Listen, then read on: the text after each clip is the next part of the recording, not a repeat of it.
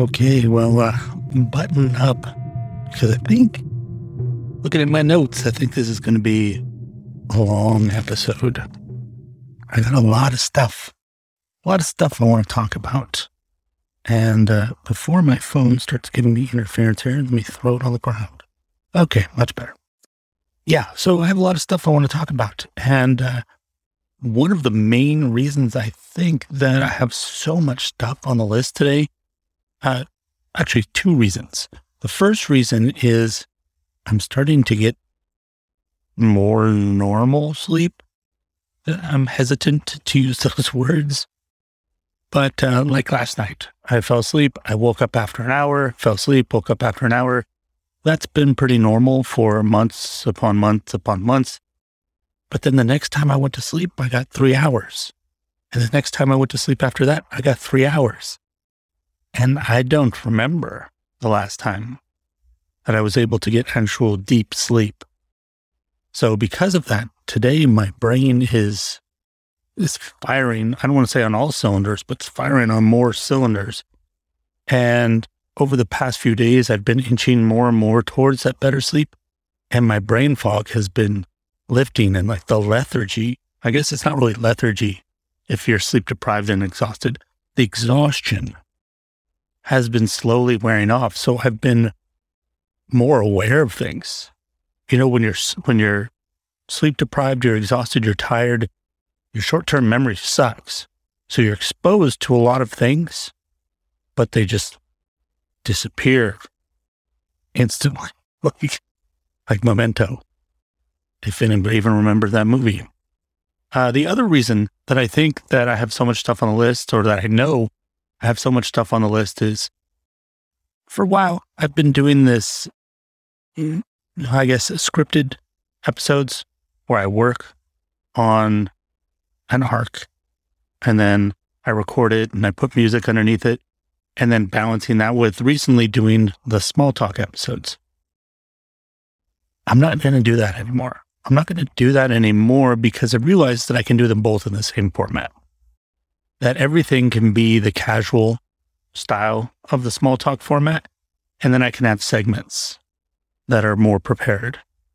But I don't have to prepare an entire episode and try to fit all the things that I want to talk about into some kind of arc, which is what I was trying to do. And because of that, I had all of these drafts just sitting there of partially finished episodes that I don't know where to go beyond this. Like, this is the thing I want to talk about. If I go beyond this, then I have to read more, or, I have to go find another book about this. And it was becoming like I was writing research papers instead of just podcast episodes. So because of that stockpile, now I have a bunch of stuff that I can bring into episodes as, I guess if we were talking about this in radio terms, as segments. So I have a lot of that stuff to begin to go through. And one of those that we're going to do at the end of this episode is actually a really long segment, but I just think it's completely fascinating. And it's about the Amazon jungle. So make sure you stick around for that segment, and also stick around to the end because I have a couple little items of news. While we're talking about personal stuff, my brain coming back online, me getting my sleep a little bit better. When you start to improve, things don't always go just uphill. Sometimes you have setbacks. A couple days ago, I had my first ocular migraine. I don't know if you've ever had an ocular migraine, or if you even know what an ocular migraine is. I wasn't sure what the word for it was when it was happening. I looked it up later. That's why I know the terminology. But I was sitting at the computer working on something, and what I was reading on the screen was white background and kind of like gray text. And as I'm reading the screen, I start finding myself, I'm like, man, I'm having a real difficult time here focusing on what's in front of me. And the more I started to really pay attention to how much difficulty I was having, I thought it was just frustration. Like, am I just frustrated and that's why I can't read this? And then I started to actually look at the screen and realize that I couldn't make out the words. There was a I don't want to say a blind spot, but if you stare at the sun and you get that sunspot on your vision, I had that right in the center of my vision, which is but it wasn't like multicolored. It was like light gray, so it kind of fit into what I was looking at, which is why I didn't notice at first. And plus, all of the letters in the periphery, everywhere except the center of my vision, were normal, but I couldn't read them because, you can't really read with your peripheral vision.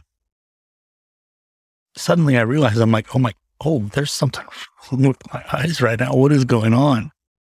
And I went and I sat down. And then when I sat down, I actually laid down. When I laid down, it transferred from like this blind spot into like this crescent, like a C or a sliver of a moon on the left side of my vision.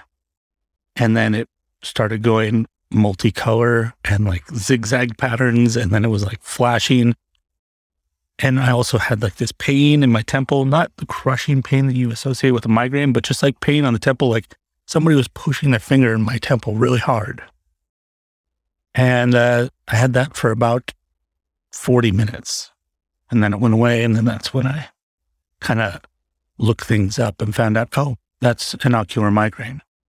And I'm pretty sure that it had to do with, I was sitting in front of the computer, I was focusing on this stuff, I was frustrated, I was leaning forward, and I have repetitive strain injury in my neck because I tend to lean forward when I'm at the desk towards the screen instead of sitting back.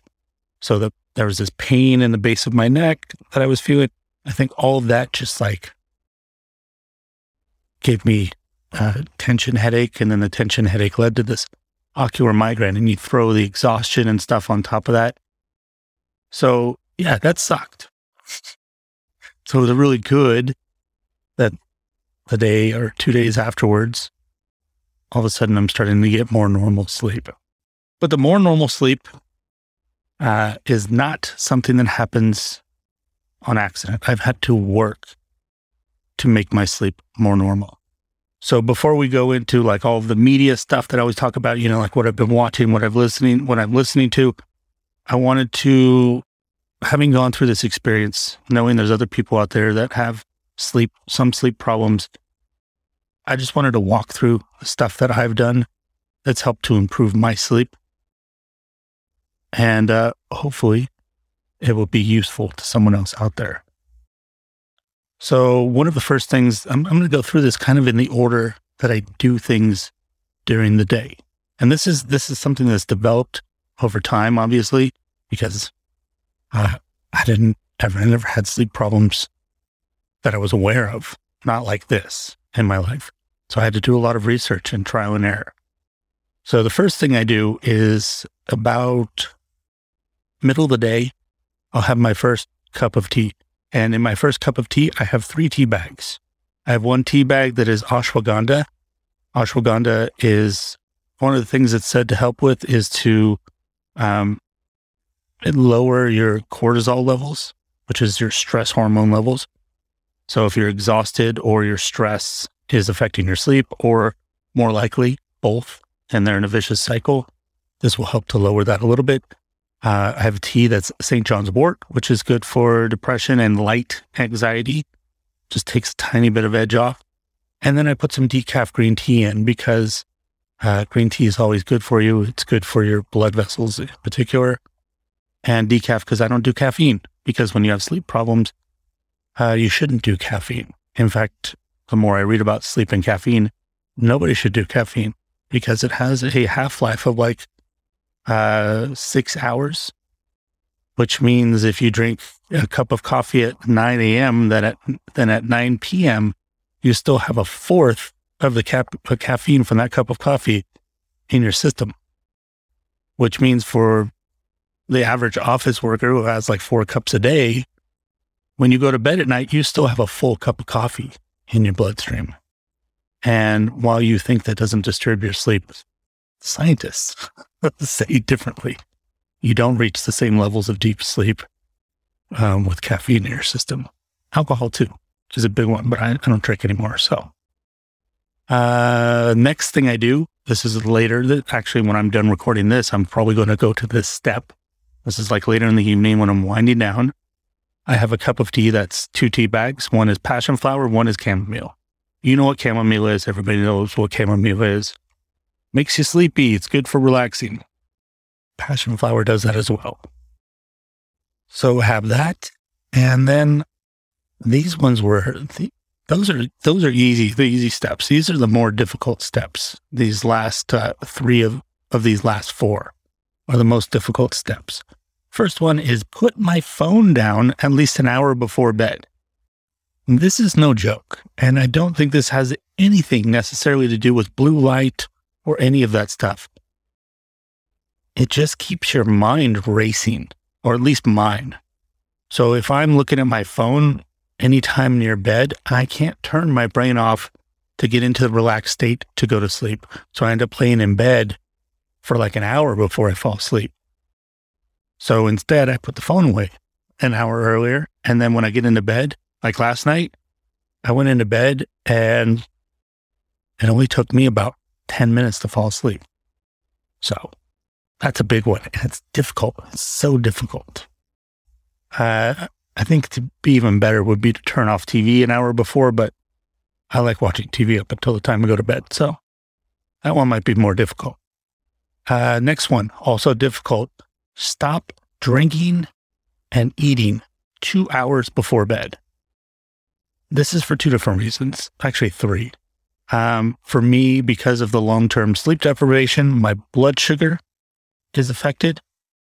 And because my blood sugar is higher due to the sleep deprivation, sugar affects me strongly. So if I eat anything that has even a mild sugar response, it will wire me and then I'll get restless leg syndrome in bed. So that's part of the reason. Another reason, as I started discovering, one of the reasons I hated waking up so often is because most of the time I woke up in the middle of a nightmare. And the nightmares were coming from food in my stomach. It just happens. It didn't matter what I ate. If there's food in my stomach when I go to sleep, I have nightmares. I wake up with my heart racing. And then instead of just like sucking, having to wake up every hour, I would wake up from a nightmare every hour. So 8 nightmares a night. So yeah, no eating 2 hours before bed. And then the drinking thing, because I found out that one of the things about waking up often during the night, if you drink liquid too close to bed, then every time you wake up, you have to pee, which means you have to get up, you have to go somewhere, which means when you come back, going back to sleep takes a lot longer. Whereas if you don't have to pee and you wake up, you could just roll over and go back to sleep. And it's not as disruptive to your sleep because you're not as far out of the sleep cycle as you would be if you walked across the room, handled your genitals, and flushed the toilet and came back. So those are big ones. And it's not easy. I am a person who unfortunately suffers from middle of the night cravings. Like if I get up and go to the bathroom, I have a real difficult time with self-control walking past food.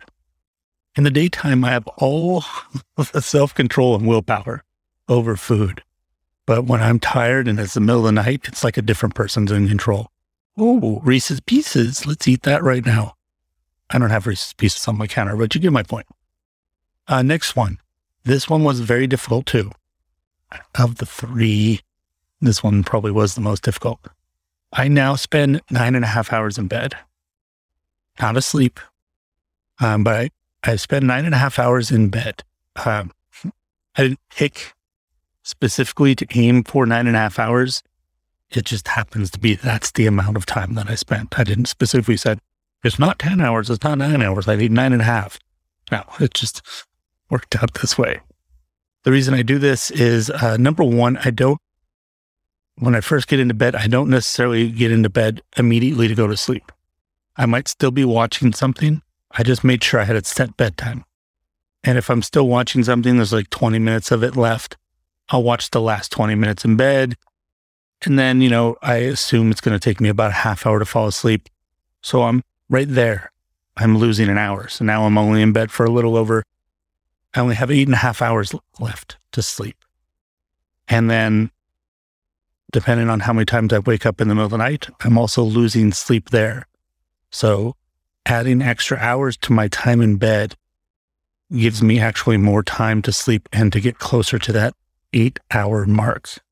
And I'm in sleep deprivation. So ideally, I should be sleeping more than 8 hours to try to relieve some of my sleep debt. And then the last one, this is the newest one.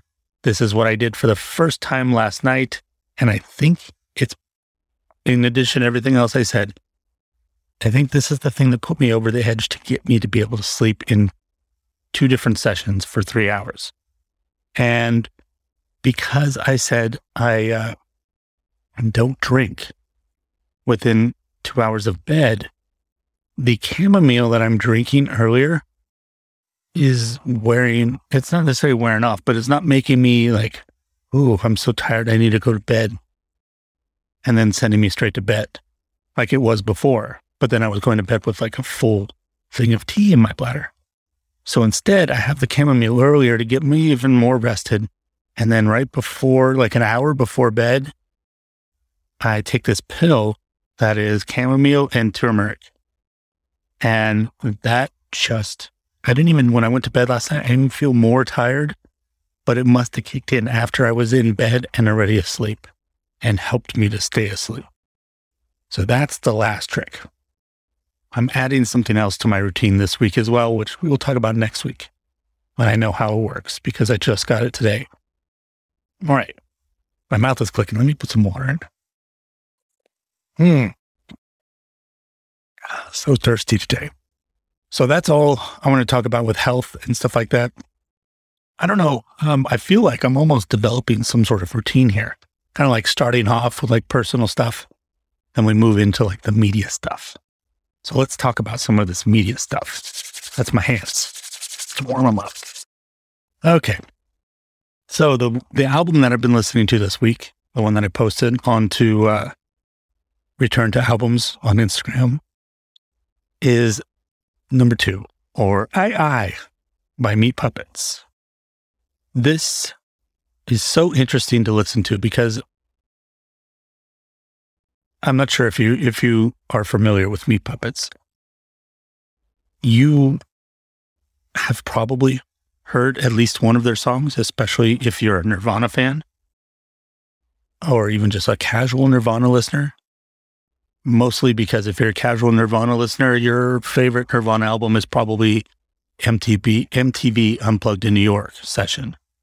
And in that MTV Unplugged in New York session, Kurt Cobain covered 3 Meat Puppet songs. In fact, he brought the 2 brothers that are the main members of the Meat Puppets, the Kirkwood brothers, on stage to do those 3 songs with him. And those songs are Plateau, Oh Me, and Lake of Fire.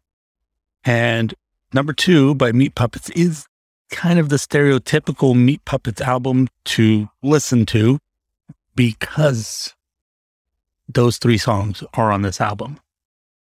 But it also happens to be, in my personal opinion, their strongest album and their best album. I'm not a complete Meat Puppets connoisseur. I only know like 3 or 4 albums. But of the 3 or 4 I've heard, including Too High to Die, which had the 90s hit Backwater, which is probably their most popular song, this album just kicks that album's butt. There's just a weirdness to this album that's just so original. And it's not even just because of those three songs. In fact, there's an instrumental song called Aurora Borealis, which is just incredible.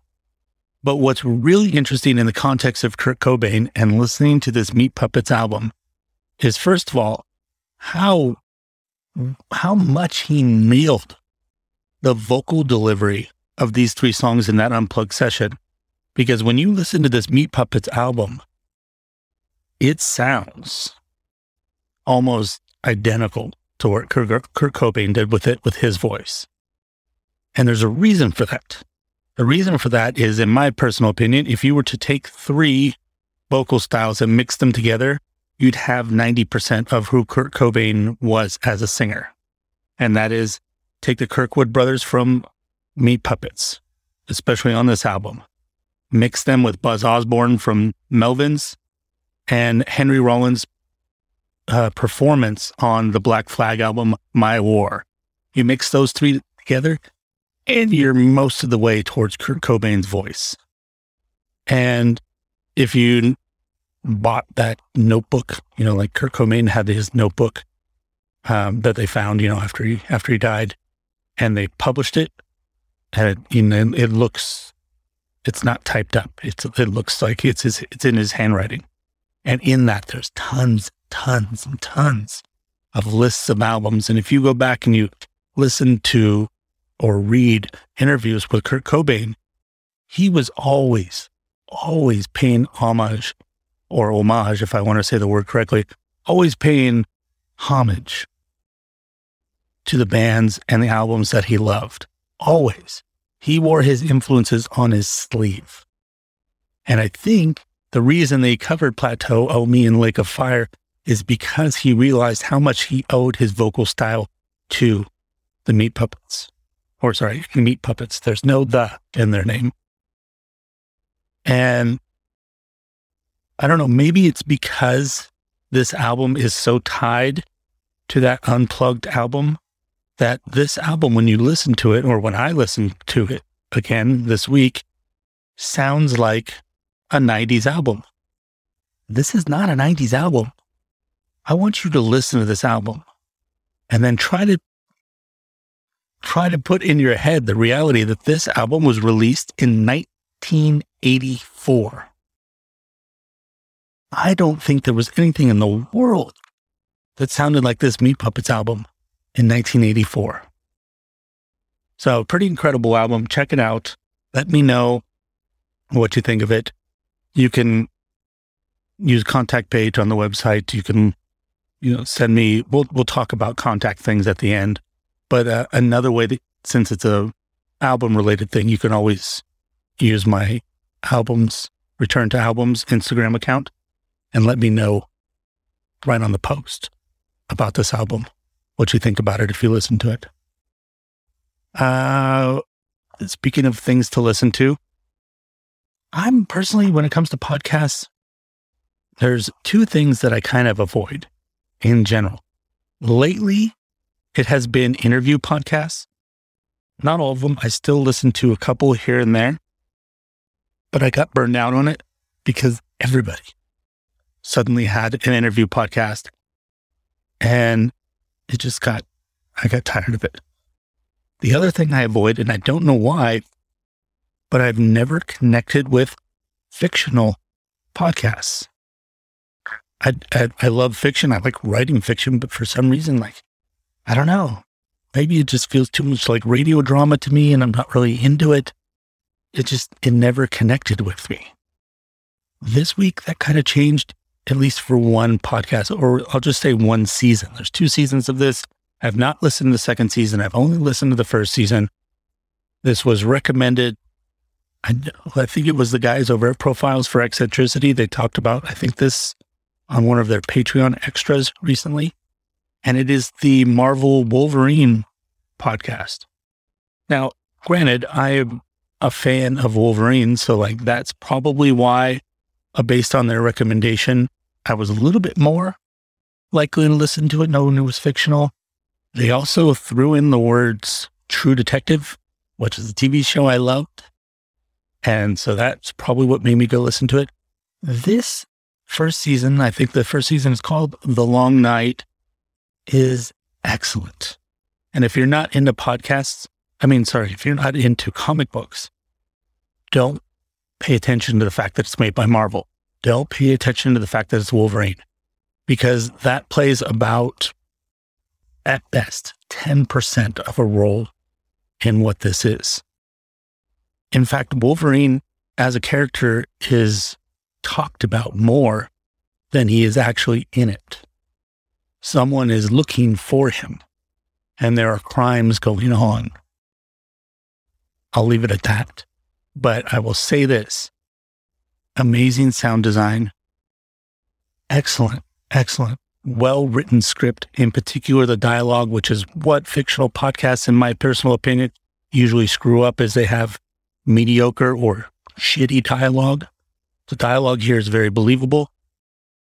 At times, it's a little comic book too. It is still a comic book thing. But the reason that it all works so well is because the best thing about this show is the voice acting. And nobody's doing a bombastic performance of some sort. That nobody's trying to steal the stage. It's just the people that they chose to do the role actually sound like human beings. A lot of times, also in fictional podcasts, but in fictional readings, in audiobooks, people are good with their vocal performance and being clear and the dynamics of everything, but they have this certain tone that lets you know that they're acting or they're reading. And it doesn't sound like this, like a real person just talking. You know what I mean? This happens in normal acting too, not just voice acting, but with voice acting, it's so much more noticeable. That, from what I remember listening to this, never happens. It sounds legit. So, check out Marvel's Wolverine podcast, season 1, The Long Night. I liked it. And like I said, since I don't typically like fictional podcasts, that should say something. Water. Next up, I hope I'm not trying to blow through this stuff too fast. There's a part of me in the back of my mind that's like, well, we have so much stuff, but I can go as long as I want. Like you guys can literally pause an episode in the middle and come back and finish it later. It's not like going to a movie, right? Where your whole day is shot if the movie's too long. All right. So in reference to last week, if you remember correctly, I was talking about Ted Lasso and I said, season 2. Well, I spoke too soon because episode 3 of season 2, Do the Rightest Thing, was wonderful. It was everything that I love about Ted Lasso as a show, everything that I loved about the first season in one episode. It was just the perfect episode. It turned everything around for me. And now, I know that there's I think right now there's a 4th episode waiting, and I might watch that when I'm done with this because I'm excited again about the show. And it got me thinking when I got to the end of the episode, I actually sat for a little bit and I'm not going to talk about anything that happened in the episode because this isn't the kind of show that you can just talk about that stuff out of context. You have to go on the whole ride. But why? What is it about the show and what is it about this specific episode? And I think that's why I was able to figure this out to some degree, because the episode itself is an encapsulation of the show. So I could just examine, okay, what is it that worked about this episode? And then I can say, is that why the show works? And what it is I think the show is reminding you that it's okay to feel good. That sounds like such a weird thing to say, but so many times when you watch something that's meant to make you feel good, it feels corny. It feels ingenuine. Ingenuine, is that a word? I don't think that's disingenuous. It feels fake. It feels fraudulent. It feels hokey. Ted Lasso, it's a weird line that it rides because there's always going to be a little bit of that hokiness to it, but it's conscious of the hokiness and aware of it. And it's like it's winking at you and nodding at you like, yeah, but that feels good because the thing about it is genuine. It feels genuine. It doesn't feel forced. And in a way, the show says it's okay for a show to be about good things happening and it can still work because so much of drama and comedy is still based on drama concepts, is focused on take a character, have bad shit happen to him or her, then have worse shit happen to him or her. Keep dialing up the shit level. Like that's a perfect encapsulation of Game of Thrones, isn't it? Right? Bad shit, worse shit, more worse shit, bad ending. Like, doesn't mean there wasn't good stuff in there, but like that's the dynamic. I think that's why when I talk about TV shows, in the last year I've been talking about the difference between what I call hard shows and soft shows. Hard shows are these shows that want to be taken seriously. The soft shows are just kind of like, you'll probably enjoy this and may not pay attention every moment, but have it on in the background sometimes. One of the reasons I've been avoiding so many hard shows is because it's exhausting. And it starts to feel formulaic too, where it's like, oh, this is interesting. I'm enjoying this, but I know within the next 10 to 15 minutes, something's bad's going to happen. Oh, these guys are in a relationship. That means they're going to have a fight soon. That means he's going to cheat soon. That means he's going to die soon. You're just waiting for those things to happen. And then that's why it gets so tiring watching those shows, because you're waiting for the shoe to fall. And Ted Lasso, bad stuff happens. There's challenges. It'd be boring if there weren't any challenges, but it feels so good when good things happen that's what you remember more about the show. So if you're not watching Ted Lasso, dude, pony up $5 to watch Apple TV for 1 month. If you're only going to watch it for 1 month, actually wait until the end of August when season 2 is over, and then just shotgun both season 1 and season 2. Because, I don't know, in terms of being different, because of like it being okay to feel good, in terms of that being so different than everything else, it may, in some ways, be the best thing on television, or at least the most interesting thing on television right now. That's a bold statement, but if I'm going to talk about stuff and not make bold statements, what's the point, right? Would you tune into a podcast to hear mediocre, mild concepts? No. Get myself in trouble. Why not? Step in some shit every once in a while. Okay. So, movie. This is the movie that I put this week on Film is Flammable, my cinema Instagram. I say cinema Instagram because I only put up like independent and foreign films. I've been debating whether I'm going to put documentaries on there or if I should create a documentary account. I don't put up most popular films on there. The Joker, I put up the Joker on there because the Joker is, it's not even called The Joker. Joker is a dark film. It is a difficult film. So I felt like it fit there. But this week I was looking through Mubi, MUBI, which is the streaming service I get for free with my Scribd subscription, which is one of my book streaming subscriptions. I was flipping through there, and because they have constantly rotating list of movies, they have like 50 movies, and then in a month, like 20 of those will be gone, and there'll be new ones. It's continually changing every month. I always just kind of scroll through to see what they have, because cinema, especially foreign cinema and that super independent cinema, a lot of it's stuff you haven't heard.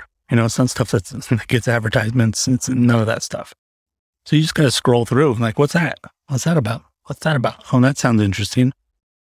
And I was in the mood for something a little more serious than a Hollywood film, but nothing like too, at the time, nothing too investing. Saw this movie called The Last Wave. From the description, it sounded like it was going to be, it's an Australian film. It sounded like it was going to be the Australian version of A Time to Kill. It was about, from the description, a white lawyer takes on the case of some Aborigine men who are accused of murder. And I thought that's what it was going to be. That is not I mean, that happens in the movie.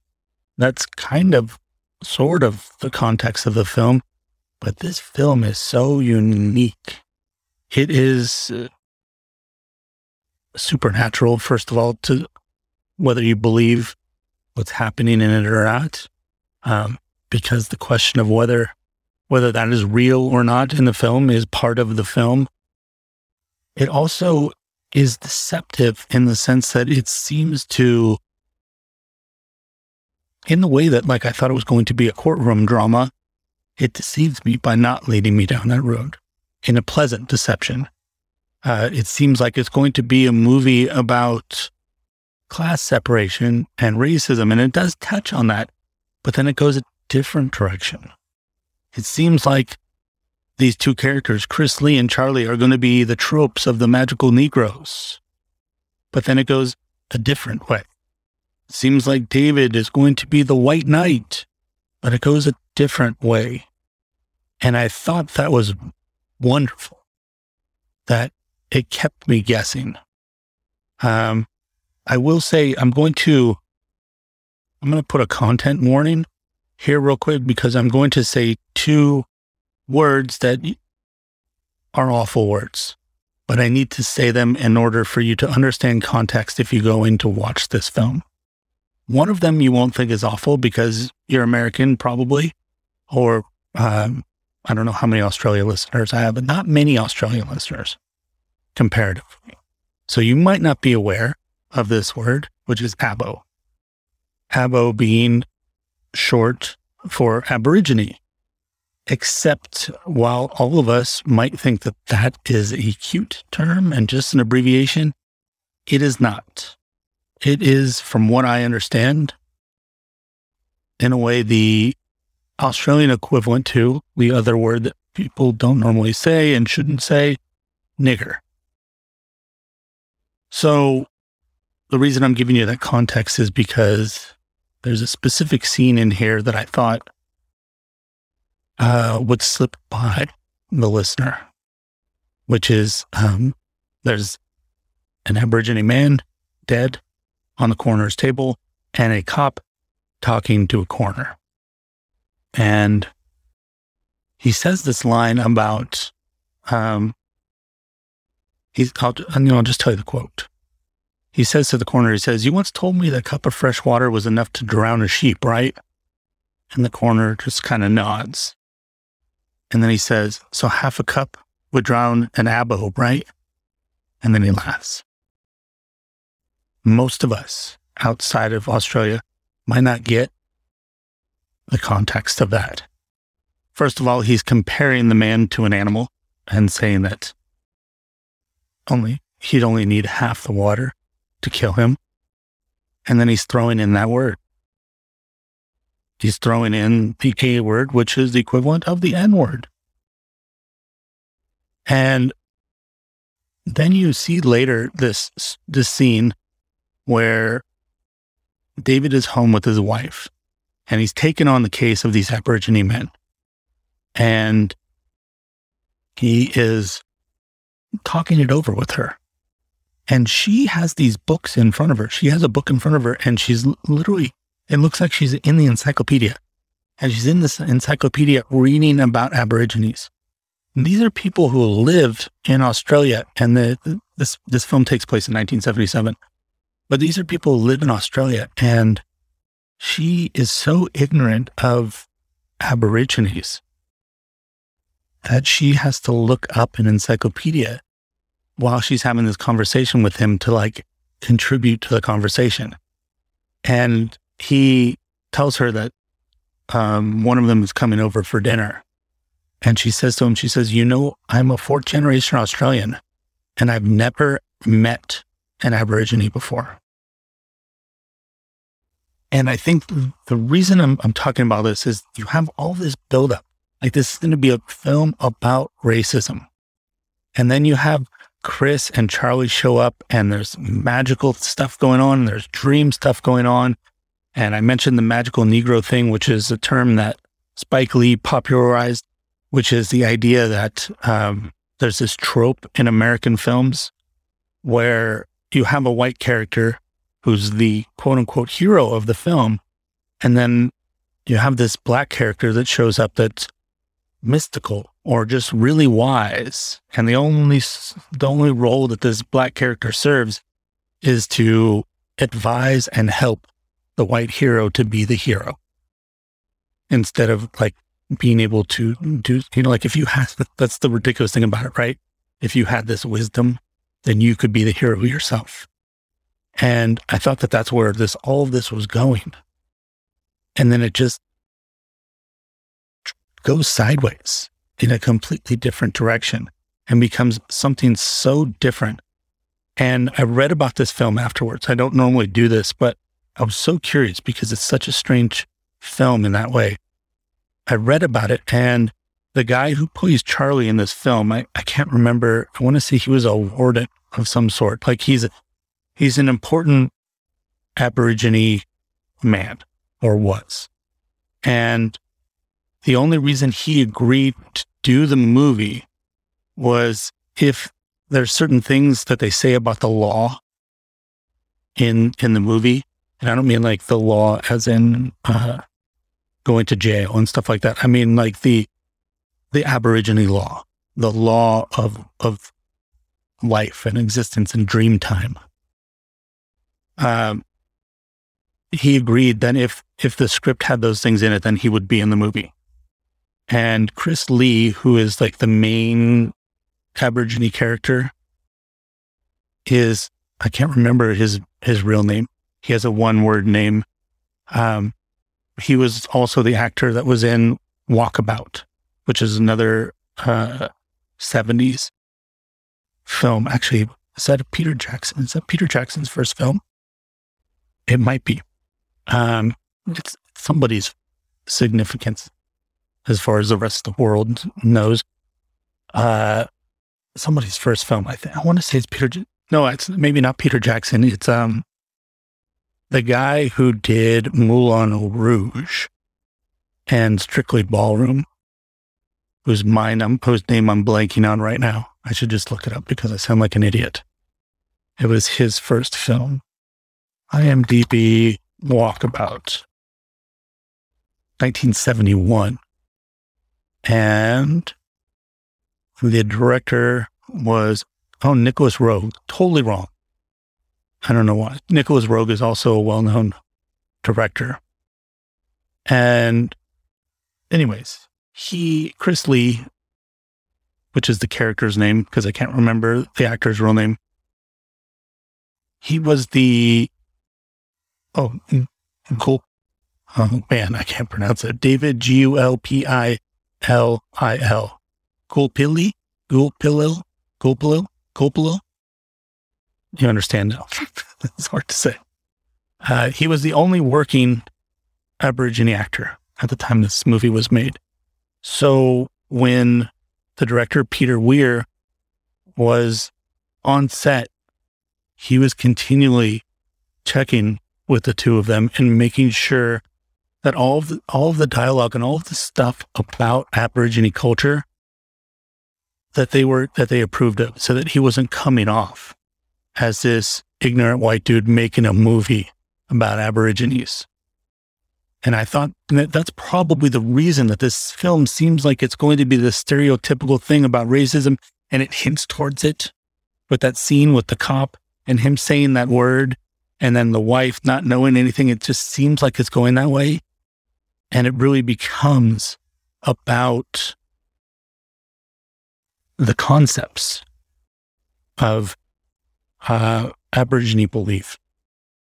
That's the best I can say about it. And I hope you guys, nobody is terribly offended by my use of either of those terms, but I don't think I could have explained that scene without using them.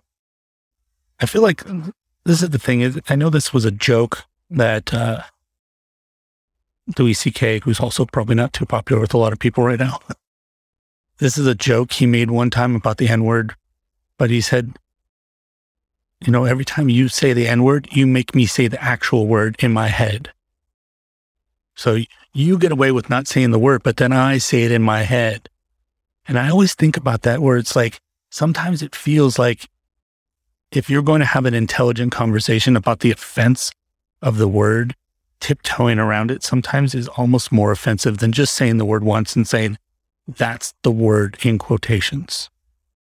I could be completely wrong about that, but wouldn't be the first time I was completely wrong about many things. Excellent film, very strange. Peter Weir, if you know who he is, then you shouldn't be surprised that he makes strange films, because the film that he made right before this is called Picnic at Hanging Rock, which is a very strange film about, I guess, sort of about time travel. He's also the guy that directed The Truman Show many years later, and Dead Poets Society, Mosquito Coast, Witness.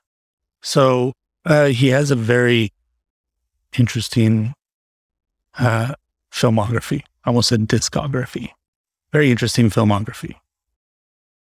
So check that out if you want to see some interesting 1970s Australian cinema. I enjoyed it. And actually, I've never seen Picnic at Hanging Rock, so I think I might need to watch that soon. Okay. One more, technically two more, because these things are connected, thing in the media area before we move on to something else. So the book that I read this week, I should say the book that I finished this week, was Aldous Huxley's A Brave New World, which holds an interesting place, I think, in popular culture. It's a book from 1932.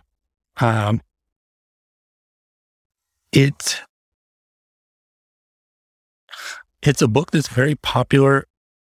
It seems like it's very popular with people who are more politically liberal, which is interesting because the book, in a way, is kind of an indictment of liberal culture.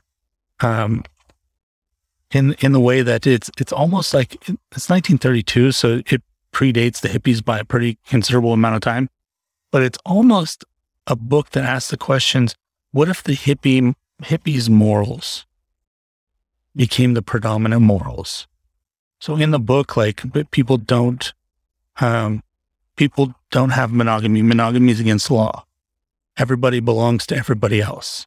If you get into a monogamous relationship, then you are robbing everyone else of that person. So it's really interesting that people who lean left, which would be more towards more tolerant of like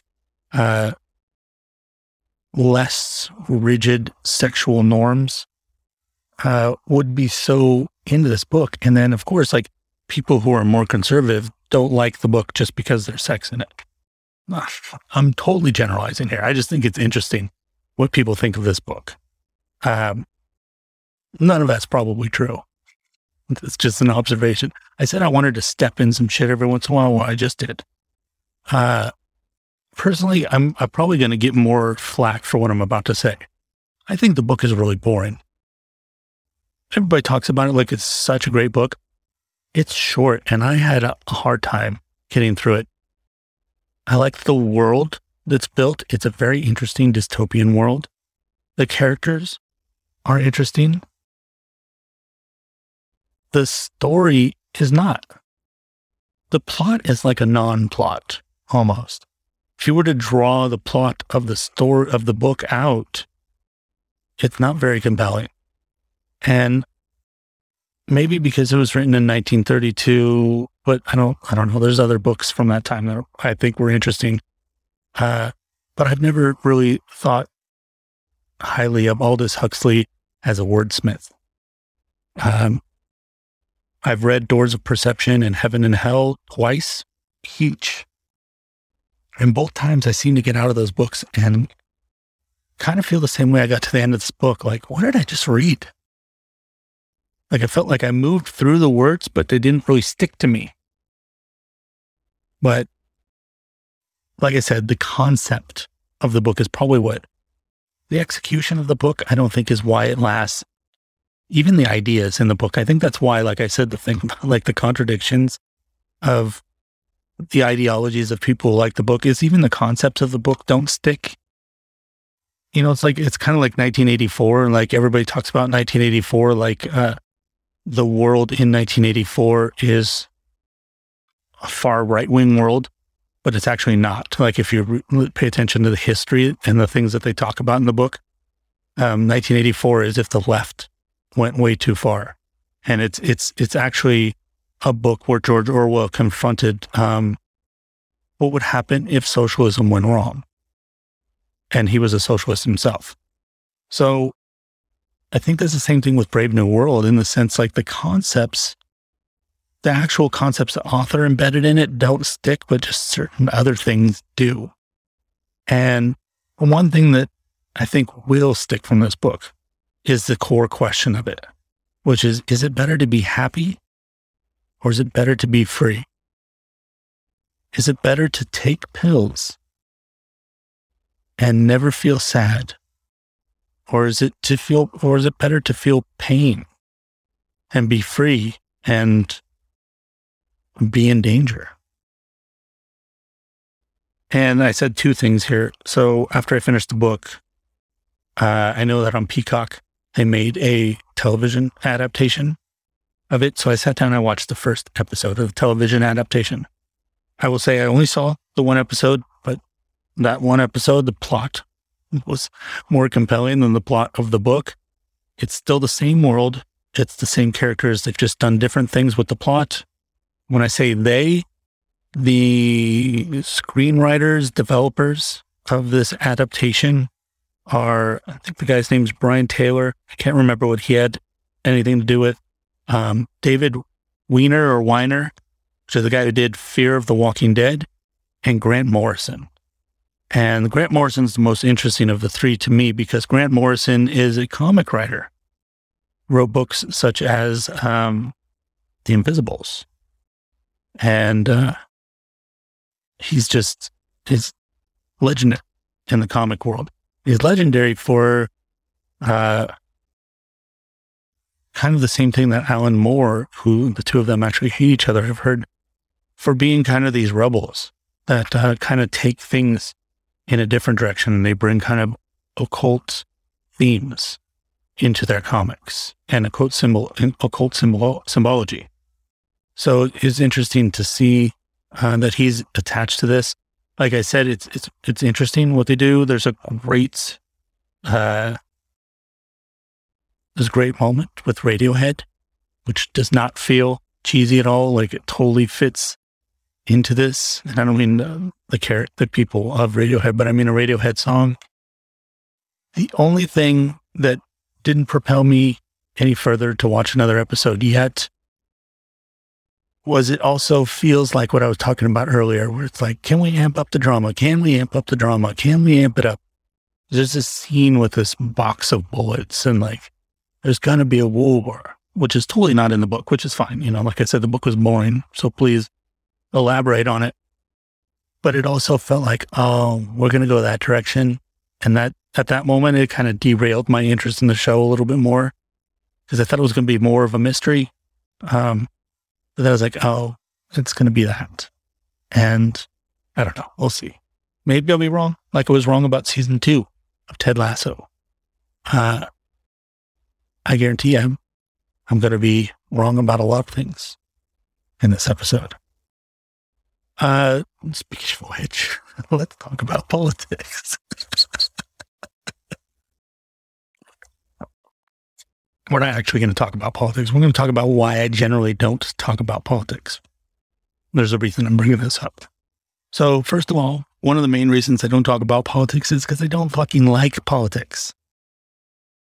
It gives me a stomachache. When I go places and people are sitting and talking about it, it gives me a stomachache. I have opinions. I have beliefs. I just don't want to talk about it. I don't want to hear other people talk about it.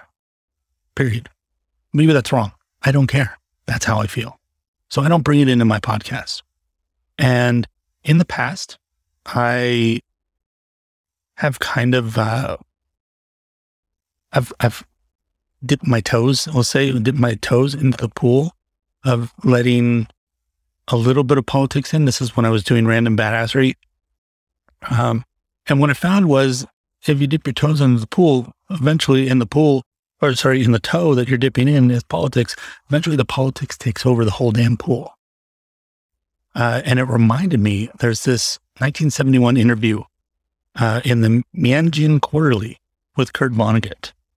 And he has this quote about sexual content in his books and why there is never any sexual content in his books. And he said, there's a mechanical reason for avoiding adult sexual love in a book. The minute you introduce that element, the reader is not going to want to hear anything more about the factory system or what it's like to be a parachutist. And I kind of feel like the same thing about politics. Once you bring those into something, then it becomes that. Once you bring, he goes on in the quote to say, like, once it becomes about the guy trying to get the girl, they don't care about the rest of the story. It's just now, does he get there? And the same thing with politics. Once you start to talk about politics, then you talk a little bit more about it, and then your show is about politics. Look at Joe Rogan. Started out as a show with comedians talking shit. And now it's like, and a lot of people consider it to be one of the more, I don't want to say important, but one of the more popular platforms about politics. So that's one of the reasons, or those are the two reasons that I don't talk about politics. Besides, a third reason would be we all have political beliefs already. We're all pretty fairly set, and very few people, except for young people, even then I would doubt, are wandering around going, I wonder what I feel about politics. Generally, most people have those feelings set. And no asshole on a podcast stating his opinions is going to change anybody's mind because they're not listening to have their minds changed. You really believe what you believe. Instead, what happens when we hear somebody talking about something, if we disagree with it, we just turn on something else that agrees with us. So there's you're achieving nothing, in my opinion. And I'm just not interested in telling people what to think. Now, I am interested in telling people how to think. And there's a distinction there this is the main reason I want to talk about this. There's a distinction there. In common usage, we tend to say, don't tell me how to think. But what we actually mean is don't tell me what to think. Don't tell me what I should be thinking. How to think is about the mechanics of reason. It is about how we make decisions. It is about how we use our brain. And no matter what people think, it's always better for everyone in the world if people learn how to think more soundly, how to use their brain. Think about it this way. The how is the manner in which the engine works on a car. The what is who's inside the car. I'm not going to tell you who to put inside your car. I just want to make sure that your engine's in a good condition. That's what I'm interested in. So when I go into some of the stuff I'm going to talk about in a second, which is in a way, you could almost say nearing or adjacent to politics, it's not about the politics. It's about the thought process. And it's about the ideas and the questions and about how to think or how to not think in some of the cases. So just wanted to clarify that because I haven't really, in this iteration of the show, I haven't really gone into much of this type of stuff. I'm not going heavy. Don't worry. I'm not going heavy. And we are still going to the Amazon jungle. I know we're at an hour already. Told you this was going to be a longer episode. So first thing I want to talk about is Bill Cosby. Can I get myself any more trouble? Can I list more people and things and words that people automatically hate in one episode? The reason I want to talk about Bill Cosby is because I was listening. I just discovered this new podcast called Did You Reddit? Reddit as in the website, Reddit. And 3 people on the show, 2 gentlemen and a lady, they basically, in every episode, they take a subreddit and they check it out. They find out, what what is this community all about? And, they kind of examine it and they just have a casual conversation about it. It's a really interesting show. I like it. It's really fun. And in a recent episode, the episode was 192, the subreddit Structural Engineering, using Reddit to make sense of catastrophe, and the Cosby Show is back. Ugh. That's the name of the episode. They talked a little bit about the Bill Cosby situation with him being released from prison and gave me a very interesting perspective on what the district attorney might have been thinking. So that's what I wanted to share with you. In case you're living under a rock, Bill Cosby was convicted of sexual assault, drugging. I think he only got convicted with one count, with one woman, drugging a woman and sexually assaulting her while she was asleep. Apparently he did this 40, 50 times over the years, if not more. And I think it was like 3 years ago, went to prison. They just released him recently. They released him, and they released him because the district attorney should not have been able to prosecute him because in a different case, he was given immunity. And in that case that he was given immunity, part of his testimony, he admitted to the sexual assaults, but because he was given immunity, that was supposed to be never be able to use that testimony against him, hence the immunity thing. So when he was released from jail, I was like, I didn't know any of that had happened. I don't think most people did. I was like, what the fuck? And I think everybody was. Like, we talked about politics. I will say this.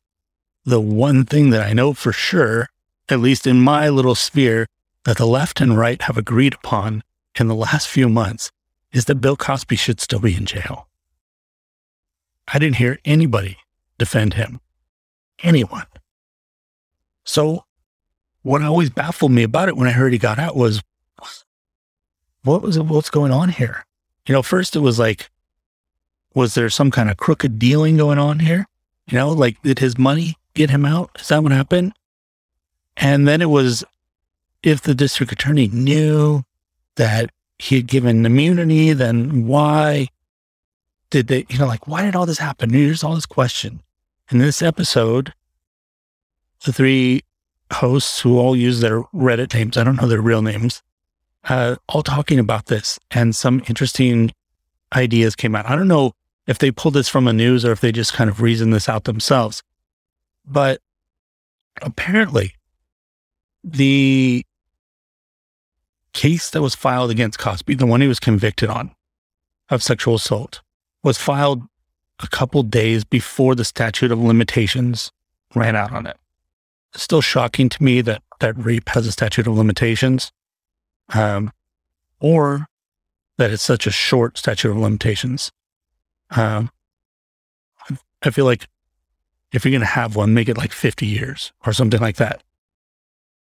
But I don't know, like maybe just not have one. That's probably a better plan. But anyways, if you didn't have one, you wouldn't have this situation. That's my personal opinion. So the statute of limitations is about to run out, and the Did You Reddit people were discussing maybe the district attorney was looking at the situation and going, well, he admitted to it. We have immunity, but, like if we don't do anything, this was the last, sorry, I forgot to say, this case was the last case that was still within the statute of limitations. All the statute of limitations had run out on all the other cases. So if they just did nothing, then he gets away with everything. But if they convict him on this despite that, at least he'd spend a couple years in prison while it worked itself out in the courts. And maybe they were thinking, there's a chance he might die there as well.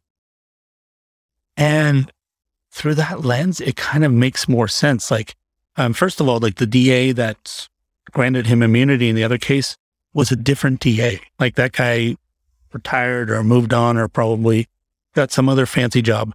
This was a new DA that was making the decision to file the charges. So through that lens, it makes a little bit more sense. Like, well, screw it. Put him in jail for 3 years. If that's the best we can do, that's better than him serving 0 jail time, which is the only other option that they had. But what also should be said, and maybe is the more uncomfortable thing to say about it, is it's also good that he got out.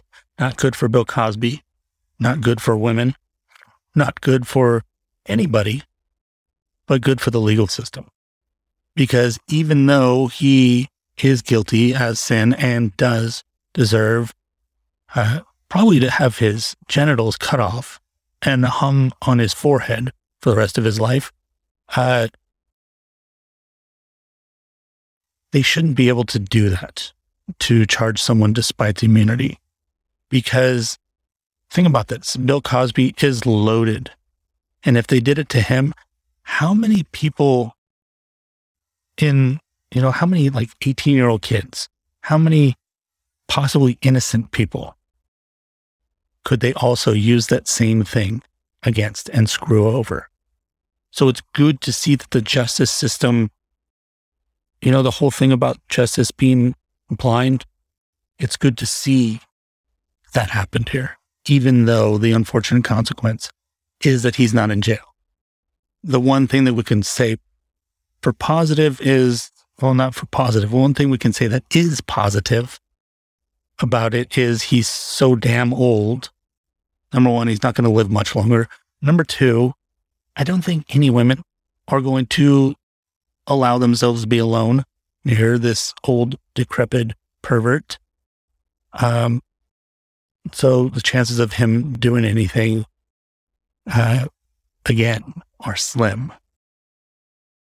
The one really big thing that pisses all of us off, though, is a smug son of a bitch feels like he got away with it. And that sucks. We need to do something about those statute of limitations. Maybe that's a political opinion. I don't think so. Because if the left and the right agree on this, then maybe we can agree on that.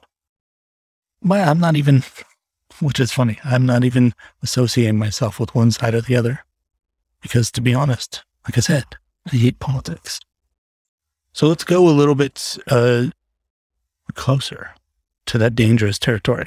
And let's talk briefly about the folks over at QAnon. This is something I ran across on Reddit. I'm laughing, but it's a little terrifying. Just because, you know what? I'm not going to preface this. I'm just going to read it to you. QAnon followers are now accusing evangelical leaders of child sex trafficking. So until recently, as far as I know this, there's been a close relationship between the evangelical Christian community and QAnon.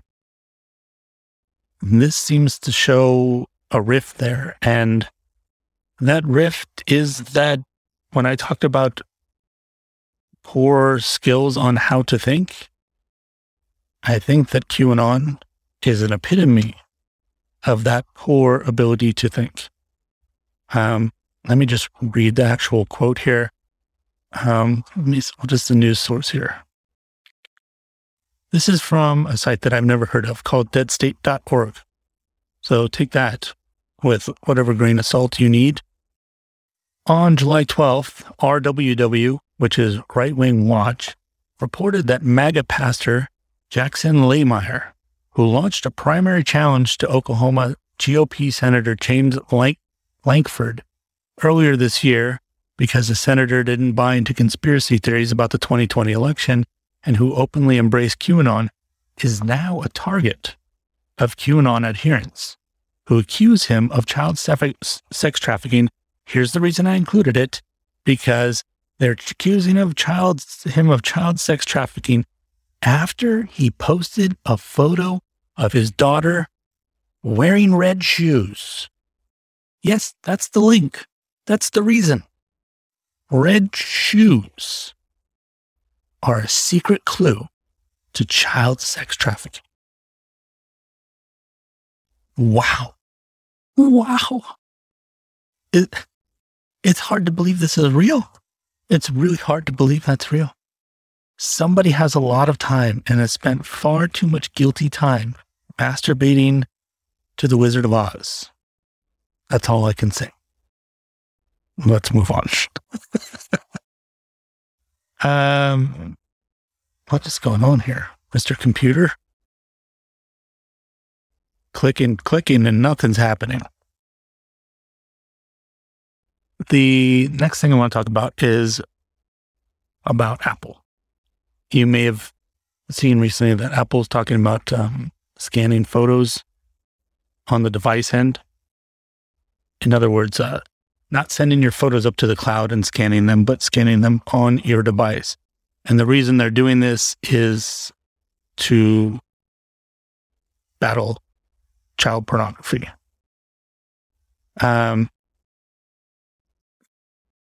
This is a really hairy topic because it's far more complex than it seems. And just the thing I wanted to say about this, basically, I was always on the side, and there's still a part of me that is, it's always on the side that encryption is better. When it comes to our messages, when it comes to everything, we should have our privacy. I don't like the idea of the government or anyone else spying on us without our permission. I don't. And I've always been on that side of it. What I didn't know, or what I hadn't thought about, and what a lot of people hadn't thought about, was how much encryption also allows crime to flourish. In particular, what they're finding, the crime that flourishes the most because of encryption is child pornography. Because back in like the 70s, child porn was like passing around photos, physical photos, person to person, maybe through the mail. But now these sick fucks can take a picture with their phone and send it to another sick fuck or another 100 sick fucks. And when those messages become encrypted, they're safe. They're protected. This is something that Facebook, one of the few times that Facebook has done something that I think was made an ethically right statement, and nobody believed them. Everybody was pissed off at Facebook for Facebook Messenger and WhatsApp not being fully end-to-end encrypted. If you don't know what end-to-end encryption is, I'm sorry, because you should know by now, but essentially, to put it in probably the most ignorant of terms, end-to-end encryption means the only people that can see the message that is sent is the person who sent it and the person who received it. That the services or whatever the devices that are in between the people have no way to get into it. So if you think about it in the terms of mail, that would be like an envelope that only I can open to put stuff into, and only the person who receives it can open it. That nobody is capable of opening it. That the postal service, a person who finds a letter on the ground, none of these people have a physical ability to get inside that envelope. That's what end-to-end encryption is for internet traffic. So, for example, Android or iOS, Apple, Google, these companies can't see your messages in any way. This is what that whole thing about the sniper and the whole wanting to crack the iPhone thing was many years ago with Jeff Sessions, where he was trying to get the FBI to crack an iPhone, and then they paid some Israeli group to do it. That's what this was all about. And what Facebook's argument against encryption was like, there are things that we can do now that we can't do anymore once we go to end-to-end encryption. And one of those things is to catch child pornographers on their platform. and in particular on their messenger platform. I don't know the exact numbers. If I remember correctly, I want to say that the number of images before Facebook started moving, they're not encrypted yet, but they're moving towards it. Before they started moving towards encryption, the number of images that they caught and reported was something like 8 million, like some huge astronomical number.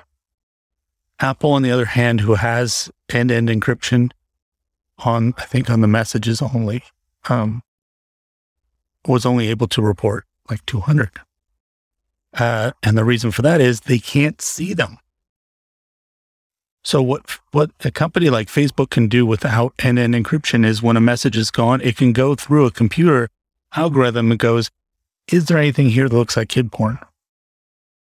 But once it's encrypted, they can't do that anymore. And that's kind of thing that's biting both ends of the ass here.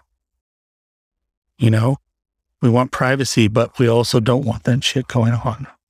And that's the weird thing. And that's what Apple's kind of trying to do here by having the device scan the photos, is basically they're saying, we're not going to be able to see what's going on here. But, you know, if you got some nasty, nasty photos of underage people, your phone is going to know that. And it is a little creepy to think about your phone reporting on you. But I don't know. It's such a hard thing because it's like, you don't want these people to continue to be able to do what they're doing. But then you also have to ask the question, like, are we opening a door that we don't want to open? You know, like maybe today it's just those people that we all agree are nasty, nasty people. And maybe tomorrow it's somebody else that's a little more questionable. I don't know. Something we should all be thinking about when we buy our devices, we lease our devices, we spend our money. Every dollar we spend with a company is a vote for that company. Remember that. So you have to, this is the thing about technology. We're reaching a place with technology where we're finally having to confront the implications of the technologies, and there are things that we're not ready for because they're so novel. There are things that we've never had to confront before. And it's going to be sticky. It's going to be hairy. It's just like a lot of this political strife that's going on. This is the consequence, not the long term, but the medium term consequences of the internet. Period. Because these groups are able to communicate and to cluster together in a way that they weren't before the internet was there. And we're able to hear about this stuff when we weren't able to hear about it before. Just the hyper intensity of our communications ability also with it brings strife. Because every technology, no matter what it is, every technology has a jagged edge. There's always something to pay with it. You know, with the, if you've ever heard of the Luddites were a group of people. It's a term that's used more colloquial now, but the original Luddites were against the cotton gin. And they were against the cotton gin because the cotton gin put human beings out of work. So they were anti-cotton gin. They were anti-technology because the hard edge of that cotton gin is like, yeah, you could produce more cotton, and the cotton was, it was done faster, and people didn't have their fingers ripped apart like they were when they picked cotton. But all the people that were doing that were going to be reduced by, I don't know, like decimated in the true sense of decimation, which means reduced from 100 to 10, decimalized, reduced by 90%. That's what decimated means. So every technology with it is going to come with a very difficult question and difficult struggle. And at the pace that we develop technology, oh my God, it's scary. All right, let me drink this water. 1 hour and 20 minutes. My goodness. And we haven't even touched on this Amazon stuff now. So this Amazon stuff, this is something that kind of,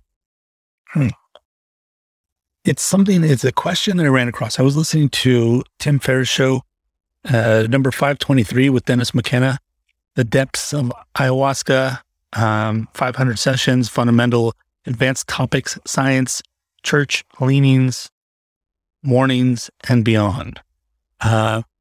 Churches, Learnings, Warnings, and Beyond. So the full name of the episode. Listen to that episode, and Dennis McKenna mentioned that like 90% of the Amazon is still unstudied as far as botany and ethnobotany go. And I was wondering why, because there's this whole thing about like the Amazon is full of so many things that we haven't even discovered yet, and how many cures for medicine could be there. So my question was, after all this time, why have we still not studied the Amazon? And the question was just kind of floating around in my head. And then I started reading this book randomly called, actually, I was already reading the book. I just hadn't got to the part that was relevant. The book is called The Lost City of Z, A Tale of Deadly Obsession in the Amazon by David Gran. And David Gran is a reporter, journalist, and the book is about this. It's the recounting of the story of British explorer Captain Percy Fawcett. In 1925, Percy Fawcett and his sons and a full expedition, went into the Amazon jungle looking for this legendary city, the Lost City of Z. And they disappeared. They disappeared in the jungle, and no one to this day has found traces of them. Nobody knows how they died, and no one's found the city, if it ever existed. So part of the book, and the two are interlaced. It's not just like half and half. It's like chapter one and chapter of the other. And one chapter will be about Percy Fawcett, and the next chapter will be about Gran himself, because he himself decides that in learning about Fawcett, he needs to go to the Amazon himself and look for the Lost City of Z. And it's a really interesting book. There's a movie that was made of it as well, which I haven't watched. I've been coincidentally reading a lot of books that have movies and TV shows associated with them. So I think whenever I finish this book, I'm only like, let's say like 30% of the way through the book. Whenever I finish it, I watch the movie as well, let you guys know. But this is where this episode is going to be a little different. This part of the episode is going to be a little different, because there's so much in here about the Amazon, and that helps to answer my question about why it's still unstudied.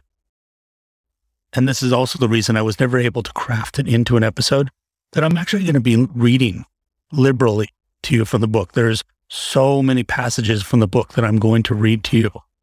And the reason I'm going to do that is because I tried to summarize it. And the moment I started to summarize some of these things, I realized that the exact descriptions that he uses are the part that's important. It's the part that gets across the intensity of this challenge that is presented by going into the Amazon jungle.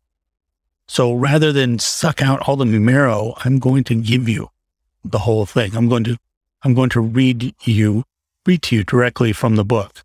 And I don't feel bad to do this to Mr. Gran, to read so much from his book, because in reality, at best, I'm probably reading 4 to 5% of his book, if even. And I'll give you a little content warning here too. This is not for the weak-stomached, in the sense that we're going to be talking about diseases and awful things that happen to the body from diseases. And in particular, if hearing about insects make you shiver or itch or get the creeps, you're probably not going to like this, because we're going to talk about some nasty stuff with animals and insects. Okay? There's the warning, trigger warning, which I'm learning to appreciate why they're valuable. Let's go forward. Let's first talk about the terrain. So there's not a ton in there that I could really just grab a passage and tell you about the difficulty of the terrain. So I just pulled two small things that kind of give you a hint. It's really hard to summarize terrain stuff. Let's just say it's harsh. Occasionally, Fawcett and Chivers is Fawcett's like right-hand man on this. You're going to hear his name a lot. Occasionally, Fawcett and Chivers came upon a footbridge strung together with palmetto slats and cables that stretched more than 100 yards over a gorge and swung wildly in the wind like a shredded flag. And then they talk about like wanting to push their mules across this terrifying bridge, and the mules won't go. So they actually have to like blindfold the mules to get them over it. Awful. And this is like stuff that they're encountering before they even get into the actual Amazon.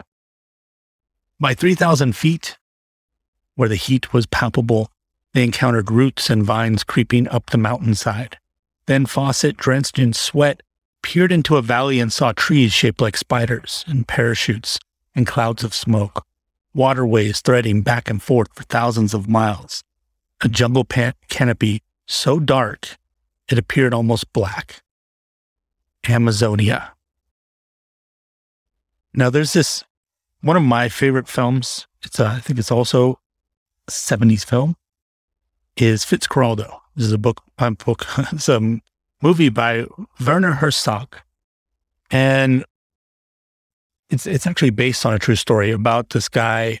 I'm not going to go into the movie a lot because I think we'll talk about this more in another episode, but it's about a guy who wants to build an opera in the Amazon jungle, which sounds crazy except for the fact that there were all these really loaded rubber barons down there at the time. This takes place at about the same time as Fawcett's, the 1920s. And so the whole movie of Fitzcarraldo is about this guy wants to build this opera house, but in order to build this opera house, he needs to make a ton of money. And in order to make a ton of money, he decides he's going to make it off these rubber barons, and he has this plan. I'm trying to figure out how to describe this because it's not easy to describe. So there is a section of the Amazon, a specific section of the Amazon that is shaped like a Y or like a wishbone. Okay. And the right tributary of that Y flows upstream. And the left side of that tributary flows downstream towards the Y, towards the junction of the Y. Okay. And between those two, there's just huge swaths of land.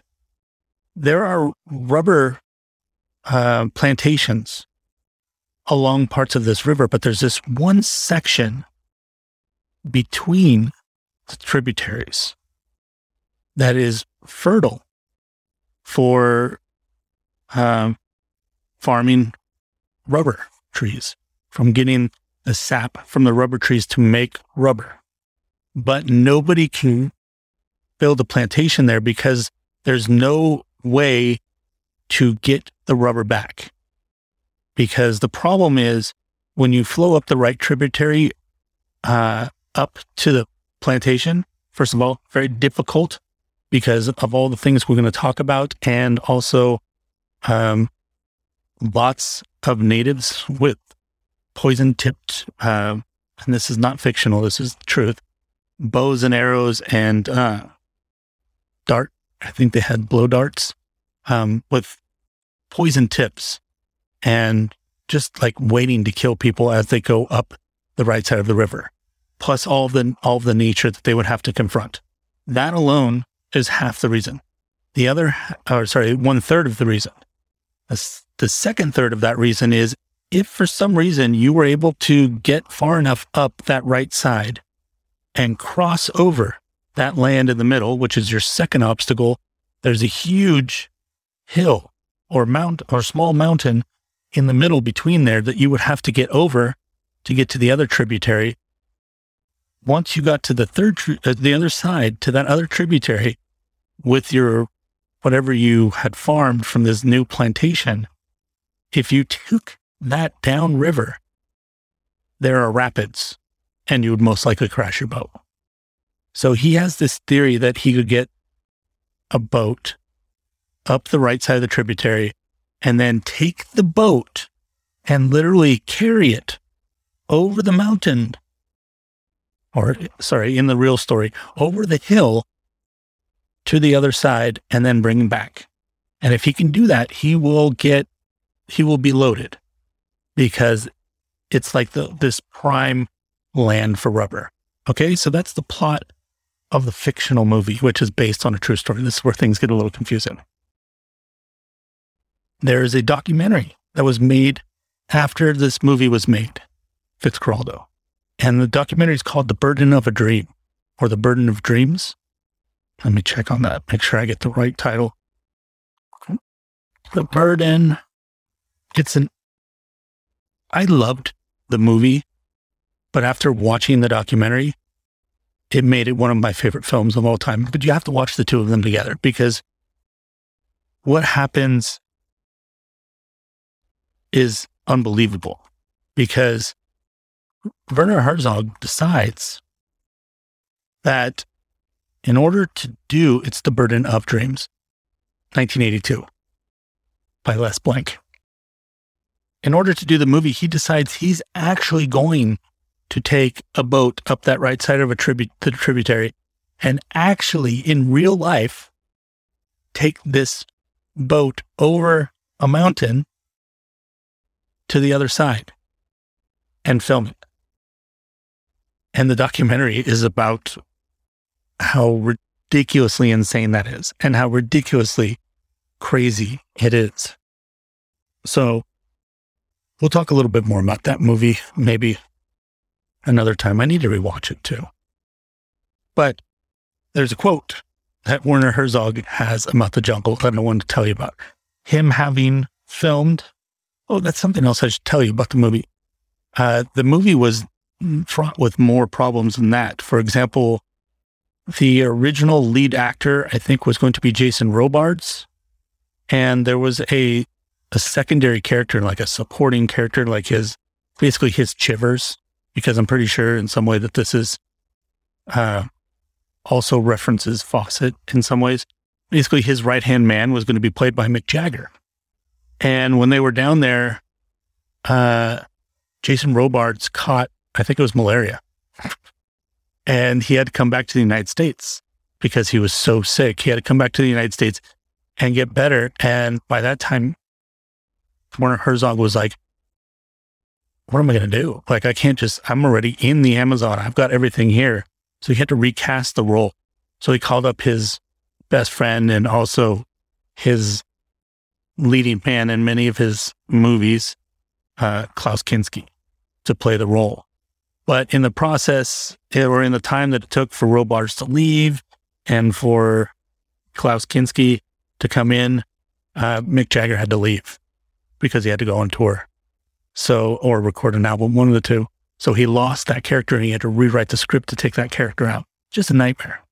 So Werner Herzog knows what the Amazon jungle is truly like.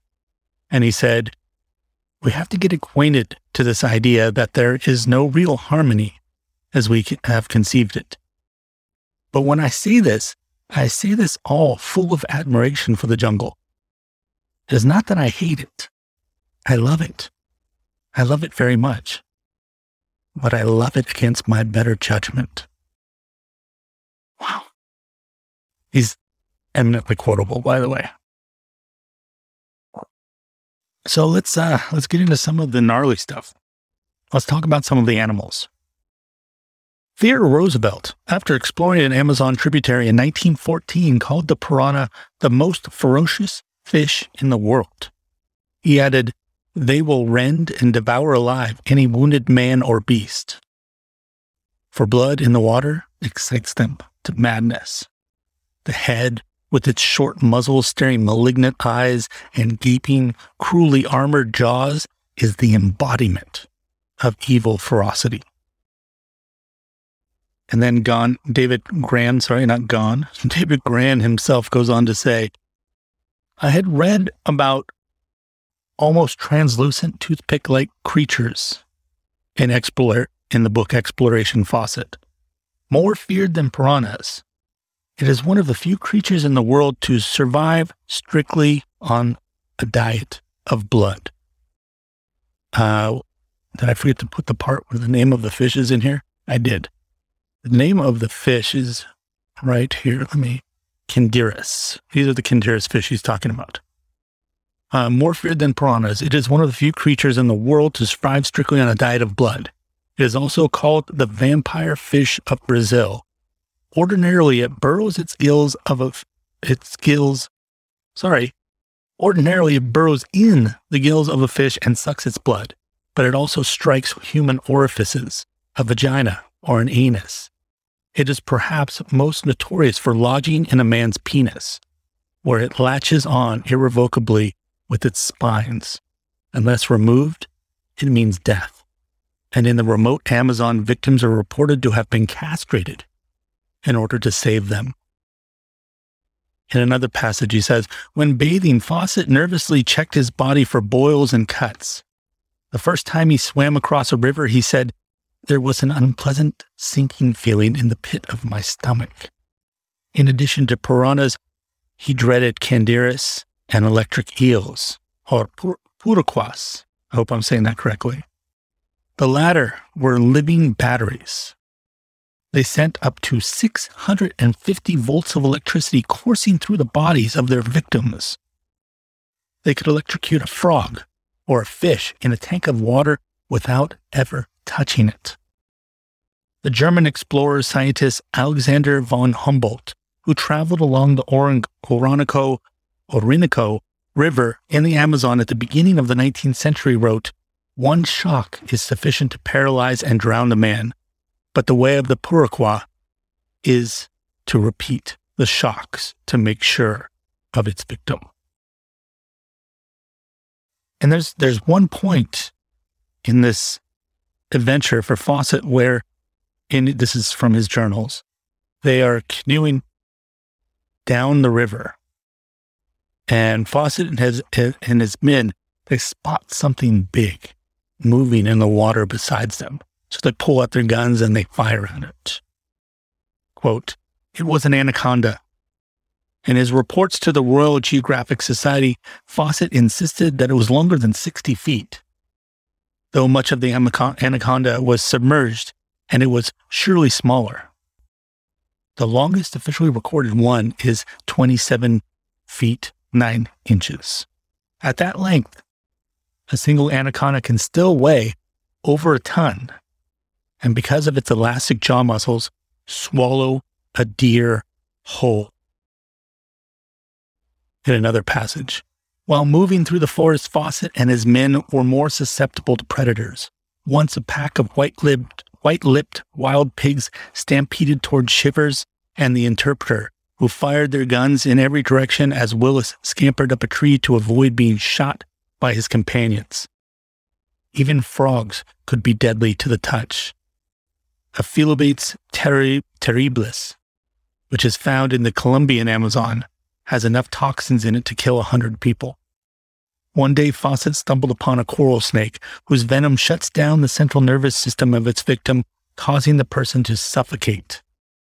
In the Amazon, Fawcett marveled, the animal kingdom is against man, as it is nowhere else in the world.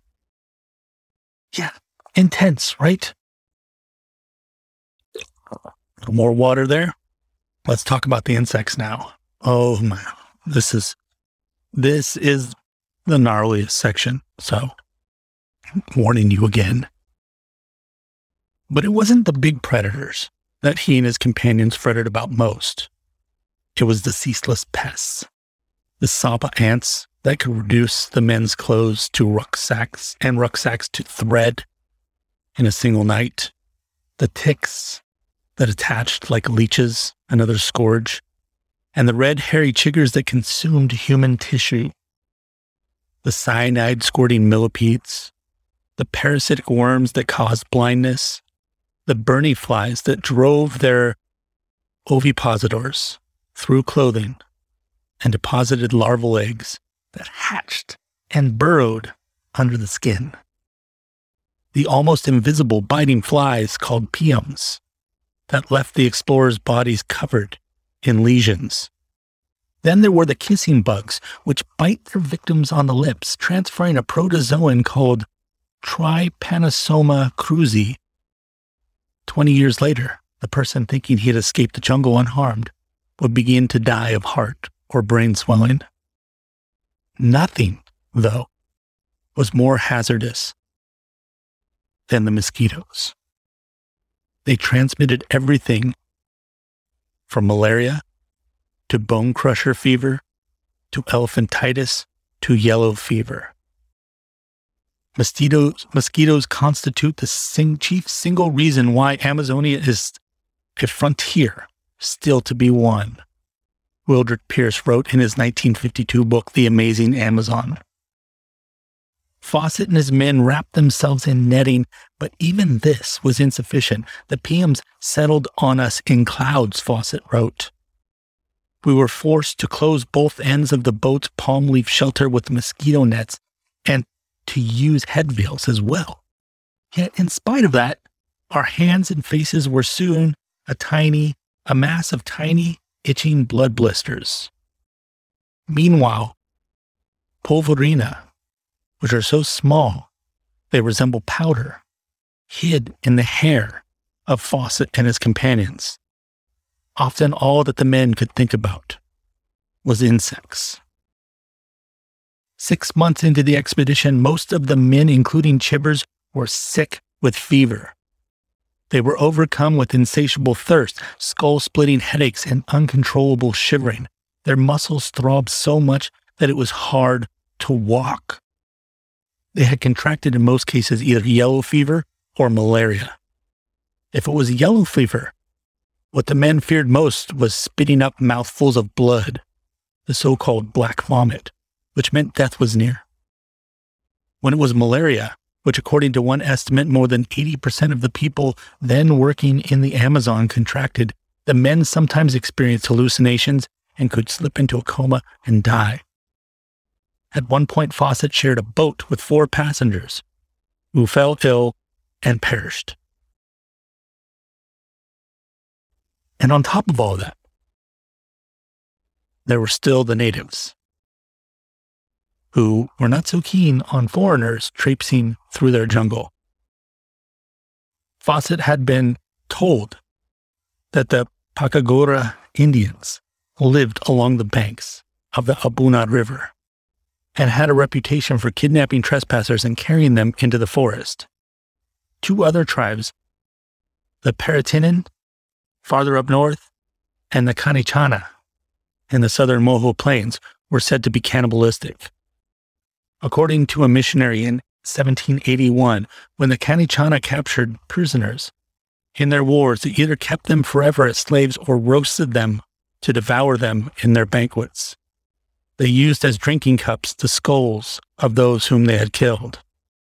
Although Westerners were fixated on cannibalism and often exaggerated its extent in order to justify their conquest of indigenous peoples, there is no question that some Amazonian tribes practiced it, either for ritualistic reasons or for revenge. So why would you go, right?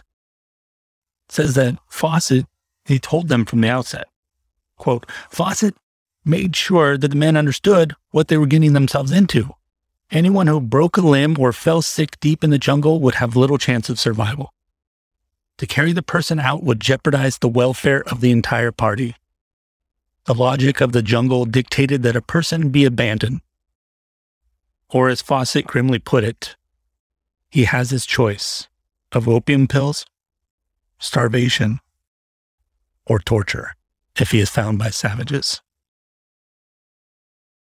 So, why is 90% of the Amazon still unexplored?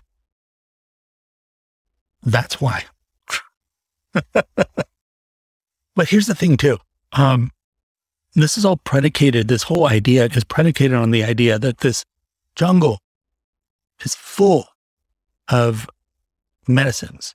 The idea of the Amazon being virgin and full of miracle cures is more the imagination of European adventurers and basically fodder for movies like Sean Connery's 1992 film Medicine Man. It's a soothing fantasy. It's meant to make the world feel good about the threats of cancer and AIDS and Ebola. Don't worry, there's miracle cures out there, right? It's meant for us. And it's been used to, I'm going to go into this in another episode because the book I'm about to quote, I've been reading it and there's a lot to talk about this. So let me stop myself. There's a lot to talk about this idea, this fantasy of the miracle cures. In the ethnobotany of Eden, Rethinking the Jungle Medicine narrative, Robert A. Vokes writes, as a consequence, tropical landscapes and their indigenous forest dwellers were saddled from the beginning with a collection of culturally constructed and often romanticized images, pivoting according to the need of the narrator from virgin to defiled, sublime to horrific, and salubrious to disease-ridden. Among these was the idea that the biblical Garden of Eden, God's sacred oasis of perpetual spring, healing leaves, and life everlasting, was hidden deep in the primordial rainforest. We'll go into that a little bit more. There's a whole lot. I mean, the guy's whole book is about that. There's a whole lot to that I want to share with you guys. I've been learning a lot about what the consequences of that narrative actually are. And it's complicated. I was reminded of a passage in Elizabeth Gilbert's book, Big Magic. In this passage, she talks about, or the idea for her novel. She wrote this novel about the Amazon jungle, and she talks about where the origins of that are. And I think it gives another perspective to add here onto just how powerful the Amazon jungle is. The idea was based on a story that my sweetheart, Philippe, had told me one night about something that had happened in Brazil back when he was growing up there in the 1960s. Apparently, the Brazilian government got a notion to build a giant highway across the Amazon jungle. This was during an era of rampant development and modernization, and such a scheme must have seemed stupendously forward-thinking at the time. The Brazilians poured a fortune into this ambitious plan. The international development community poured in many more millions. The staggering portion of this money immediately disappeared into a black hole of corruption and disorganization. But eventually, enough cash trickled into the right places that the highway project finally began. All was going well for a few months. Progress was made. A short section of the road was completed. The jungle was being conquered. Then it started to rain. It seems that none of the planners of this project had fully grasped the reality of what the rainy season means in the Amazon. The construction site was immediately inundated and rendered uninhabitable. The crew had no choice but to walk away, leaving behind all their equipment under several feet of water. And when they returned many months later, after the rains had subsided, they discovered to their horror that the jungle had basically devoured their highway project. Their efforts had been erased by nature, as if the laborers and the road had never existed at all. They couldn't even tell where they had been working. All of their heavy equipment was missing too. It had not been stolen. It had simply been swallowed. As Philippe told it, bulldozers with tires as tall as a man had been sucked into the earth and disappeared forever. It was all gone. Fuck. Right.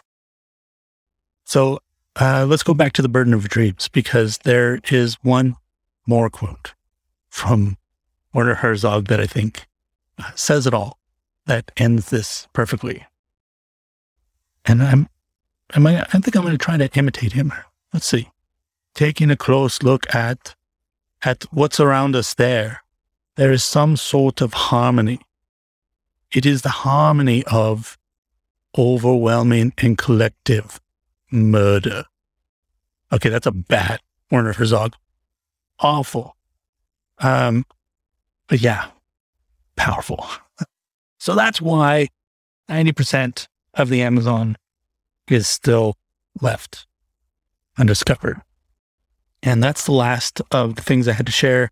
So let's get to some of the outros. I told you guys I had some news to share with you. So I'm working on a new website. This is actually the thing that I was working on when I got the ocular migraine.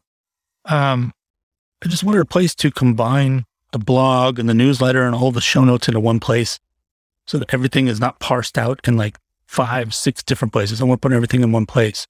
So I'm trying to learn how to use this ghost blog thing, which is cool, but not easy. I also want to take my old blog archive, stuff I wrote back in like 2014, 2016, stuff like that, put that all up. I also want to take all of the different podcast shows that I've done and put them all on this website too. So the whole catalog of random badassery, all the other shows that I kind of started and didn't go anywhere, I'm going to put them all together in one place and just make it public for everybody. This will also allow me, as I move forward with Patreon, to, instead of, the thing about Patreon, there's so many good things about Patreon, but the one thing that sucks, if you become a patron, and I have a bunch of stuff in there, it really sucks to go back and like find stuff that's already in there. It's not like a blog, where you can like search through it really easy. It's just like one feed and you just have to keep scrolling back to find stuff. So I think I'm going to continue to use Patreon, but there's an integration between Ghost and Patreon. And what I'm going to do is continue to do the audio bonus stuff that I've been doing for patrons. Every week, I'm going to continue to do that on Patreon because it gives everybody an individual feed that they can put into whatever podcast player they want. But then if I do anything that's not audio, I'm going to do it on this new website. And then I'll make it so that the patrons have access to it through that integration. So that's where I'm going. That's going to take a while, but that's where I'm going towards it. But also part of this is I'm upgrading the voice message system. So the voice message system that I currently have with the place that I'm doing the website now is, it's great. It's a 2-minute limit, I think, on messages, but you have to be on the computer to do it. So going with the new website, I wanted to do something a little bit, just slightly more robust. So what I'm going to do is I'm going to move everything to Google Voice. I have a Google Voice number. It's literally just a phone number. So you don't have to be on the computer. You can just pick up your phone, call, and leave a voice message. And it's a little bit longer. The Google Voice, I tested this out earlier, left myself a message to see how long it would go. 3 minutes. So you have 3 minutes. It gives you a little bit more room to tell a story or something like that, to ask a question or whatever you want to do. So now you can just use a normal phone to leave a message. And if you want to do that now, you can do it right now. It's up already. The Google Voice is up and live already. So I will put this in the show notes as well. But if you want to leave me a message or ask me a question, all you have to do is call 1-669-245-6098, 1-669-245-6098, and use the answering machine. Leave me a message. Yeah, I'm excited about that. I think it'll be a lot easier for everybody. Another thing I want to always do in these episodes, of course, is to thank the supporters over on Patreon. You guys are my bread and butter. I love you guys. If you guys, anybody that's listening that's not a patron and wants to become one, easy to fix. Just go over to patreon.com/Chad Hall and become a patron. And with that, you are going to have access to the bonus audio I was just talking about. But more than anything, you'll be supporting the show.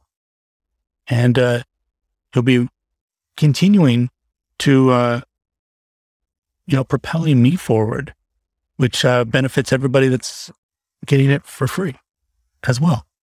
And that's okay. That's the way things work. You love something enough, then you invest in it, you pay for it. And if you're not quite there yet, then maybe you just consume it for free. I've definitely listened to a lot of podcasts for free for years. This year was the first year that I really decided to start supporting stuff. So if you're in that same place, please become a patron. But if you're not, don't feel guilty. It's just an option. Like I said, the new website's going to take a little bit of time, but you can still go to itmattersbutitdoesn't.com to the current website for all the links. Eventually, that URL will be the new website. So no matter what, if you go to itmattersbutitdoesn't.com, I'm losing the ability to speak. I need some water. No matter when you listen to this, if you go to that, you will either get the old website or the new website, but it'll be the same URL. And actually, I'm gonna throw something in here real quick before we get out of here. There was a time not too long ago, about 5, maybe as much as 10 years ago, where I started to look at payphones, public payphones, and kind of had this weird realization that, in a way, there are dinosaurs. Like, we're literally in our time, and especially in 10 years since I was doing this, we have watched payphones, public payphones, slowly go extinct. And I just thought that was so fascinating. So what I started doing is every time I saw one, I'd take a picture of it. This was like my first days on Instagram. I'm going to start doing that again. Every time, I'm not in public a ton right now, but every time I see a payphone, I'm going to take a picture of it and I'm going to post it. So along those lines, I changed my main Instagram, Books Till You Barf. I changed it back to the real channel just so it matched the Twitter name. Same account. It's just back to the original name. And I'm going to post those payphones there if I see them. And actually what I might do is go back through my photo album and find all the ones from the past. Oops, burp. There's a present for you guys. The reason I'm bringing up the payphone thing, though, is what about you? This is a weird thing that happened. I took them for me and I was posting them online. And somehow along the lines, people started to associate me with payphones. So every time they saw one themselves, they would post it and they would tag me. And it was so cool. And it went on for years after I stopped taking pictures of payphones. I would still get one every once in a while, thinking of you. And I loved that. So the reason I'm bringing it up for you guys is I'm going to put a challenge out to you guys. When you see a payphone, snap a picture of it, post it, and tag me so that I can see it. Let's see some payphones. Let's capture our living fossils. Let's capture the dinosaurs as they're slowly going extinct. Let's catalog that together. So you can tag Real Chat Hall on Instagram or on Twitter. It's the same thing. So that's it. Long episode. I hope it was enjoyable. I hope we got through that semi-politics section. Okay. Everybody's unscathed. Nobody's outraged by the fact that I refuse to stake a claim in either side's camp because I hate politics in general. What's more important to me is what we say at the end of these messages. Be kind and be true to yourself. I love you, babies. Bye-bye.